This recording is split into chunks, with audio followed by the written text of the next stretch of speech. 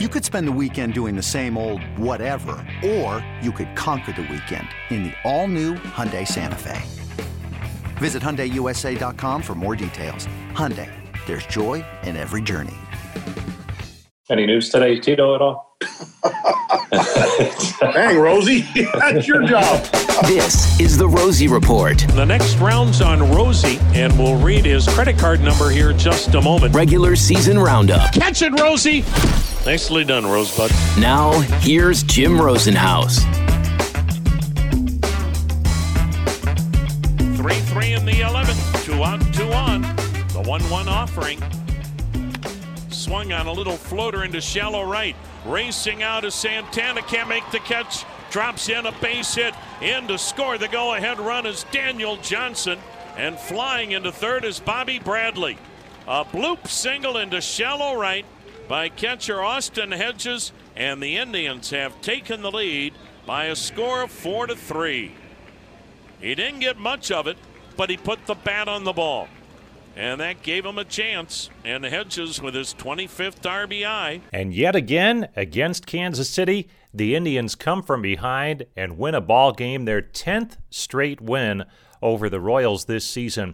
And that Austin Hedges bloop base hit did the damage in extra innings, the 11th, and the Indians were on their way to the 5-3 win. Welcome into another edition of the Rosie Report regular season roundup, episode number 80, as the Indians continue their road swing in Kansas City. The series wrap up on Thursday night, but on Wednesday night, the Indians trailing much of the ball game before Yu Chang came off the bench, tied it up with a home run, and then the Indians went on to win it in extra innings. They did have a scare in the 10th. It looked like Kansas City would take this one rather handily as they had the bases loaded with nobody out and Salvador Perez coming to the plate, but they did not score thanks to the work of relief pitcher Blake Parker, the veteran having a great season, and he talked about the rush that is getting out of a big jam in extra innings. I tried to contain myself as best I could.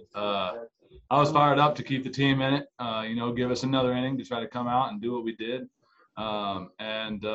Yu Chang stayed hot, but yeah, it was a great feeling. Great to even better to come out there with the win. So felt good to wiggle out a little bit, and felt better to get the win. This is tongue in cheek, but somewhat serious. Were you pitching around Nicky Lopez to get to there? I told Hedgie after a couple inside pitches, I said, down in AAA when I was closing ball games, I didn't want to get beat inside. So, I wanted to miss inside if I did miss instead of over the plate. That's probably something we could have discussed before facing him, but it worked out. Obviously, you have a big inning, but what does it mean to you to see Trevor Stephan get the save and see him using a splitty to get strikeouts in a game where, when the game's on the line? It's a big pitch for him. He says it himself. The split's hot. And to see him go out there and throw it with confidence, that was my biggest thing with the splitter, just to go out, have some confidence in it, have some success with it, and then continue to use it and utilize it because it's a great weapon for him. Obviously, he has the velo to back it up, 97 to 99. So it felt good, even better to hand it off to one of my U of A fellow Arkansas Razorbacks, and to see him get his first career save was awesome. At this point in your career, what does it mean to have these younger guys in the bullpen kind of look up to you or listen to you? Or I'm not throwing you out, you know what I mean, but what does it mean to you after everything you've been through your career that these guys really appreciate what you and Shaw are bringing to the table? It means a lot to me. I've always, at every single step of my career, whether it be minor leagues, being in AAA for a while, I've taken on a mentorship role with some of the younger guys, being an older guy. I try to lead by example a lot of the times. I like to take the ball when, whatever the situation may be, and just show them the right way that I was taught how to play the game. Take them under my wing, teach them anything I can. And, these guys are talented, and the game between your ears is a lot more challenging to pick up on than the game in between the lines. So I just try to pass on what I can and help them out as best I can and try to lead by example as best I can also. Blake, you come out there with the guy on second base already. There's an error behind you, then the walk.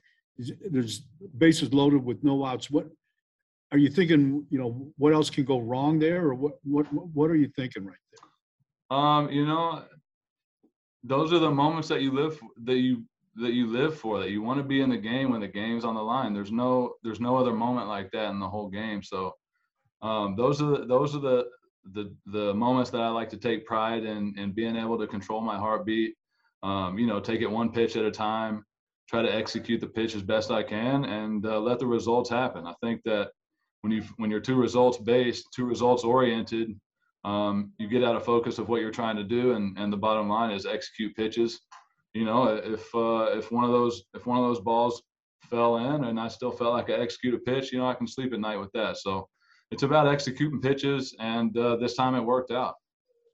All right, what's the adrenaline rush like to get that third out with the bases loaded, with the game on the line? I've told a few guys this.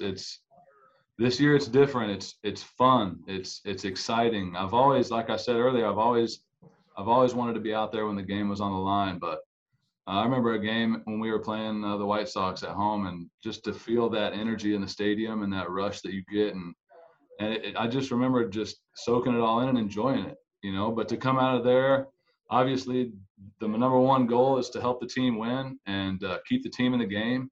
And whenever you accomplish your goal and as a team come out of there with a win, there's no feeling like it. That's Blake Parker talking about the win. Another one for the Indians over the Royals, their 10th in a row. On Tuesday night, one of the great games of any season for an Indians hitter, Amed Rosario, 5 for 5, a pair of home runs, 5 runs driven in, one of the home runs, an inside-the-park home run. We had a chance to visit with him before the game on Wednesday to talk about his big night at the plate with interpretation help from Augie Rivero. And Amed talked about a variety of subjects, including his progress along the way, whether that was truly the best game he's had as a major leaguer, and just being able to get it really rolling at the plate for a while now, since the All-Star break, if you look back, but certainly from the month of August on. Let's start right there, the inside-the-park home run. It seemed easy. Was it as easy as it looked when the ball ricocheted away from the right fielder? Bueno, todo el mundo sabe que yo soy un jugador agresivo. Everybody knows that I'm an aggressive player. Obviously I try to get out of the box as quickly as possible. So as soon as I saw that the ball bounce the wall, obviously I knew it was going to be more like a double, triple. But then when I saw the third base coach winging me home, I just put the last speed and get to a home plate. You mentioned being aggressive, and you are. I mean, it just seems like that is such a big part of your game. Right out of the box on everything, you're running hard. Not everybody does that. Was there something maybe early in your career, whether it's major leagues or minor leagues, a coach who said, hey, if you do this, it will be great for your game? Bueno, sí, muchas personas me estuvieron dando consejos. Yeah, I mean, there are a lot of people who advised me throughout my career, but when you are between the lines, there's very little things that you can control during the game. The only thing you can control is your effort and your hustle, and I think that's something I like to control because that's something I can do. So once I'm there, I always try to go by the hustle and the run. And certainly that helps you. Your teammates have commented about it as you bring the energy every day, and it helps them. Do you feel that you can help your teammates too?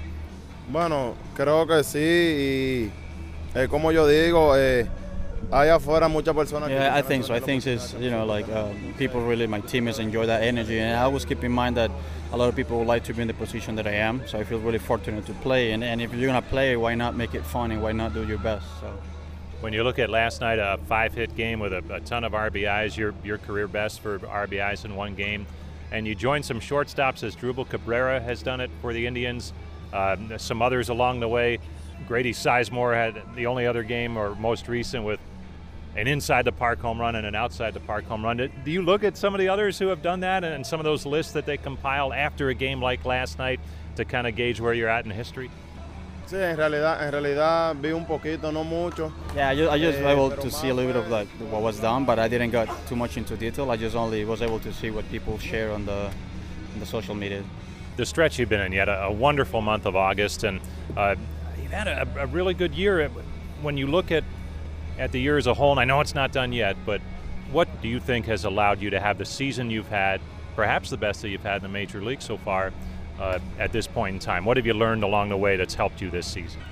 Continuar la rutina, y creo que divertirme y pasar. I think it's a combination of sticking to your routines, the importance of the daily routines, but also most importantly combining your routines with the enjoyment of the game, having fun with the guys, keeping it loose, enjoying with them in the dugout, and with all the teammates. I think that's a great combination to have a year that they want to have.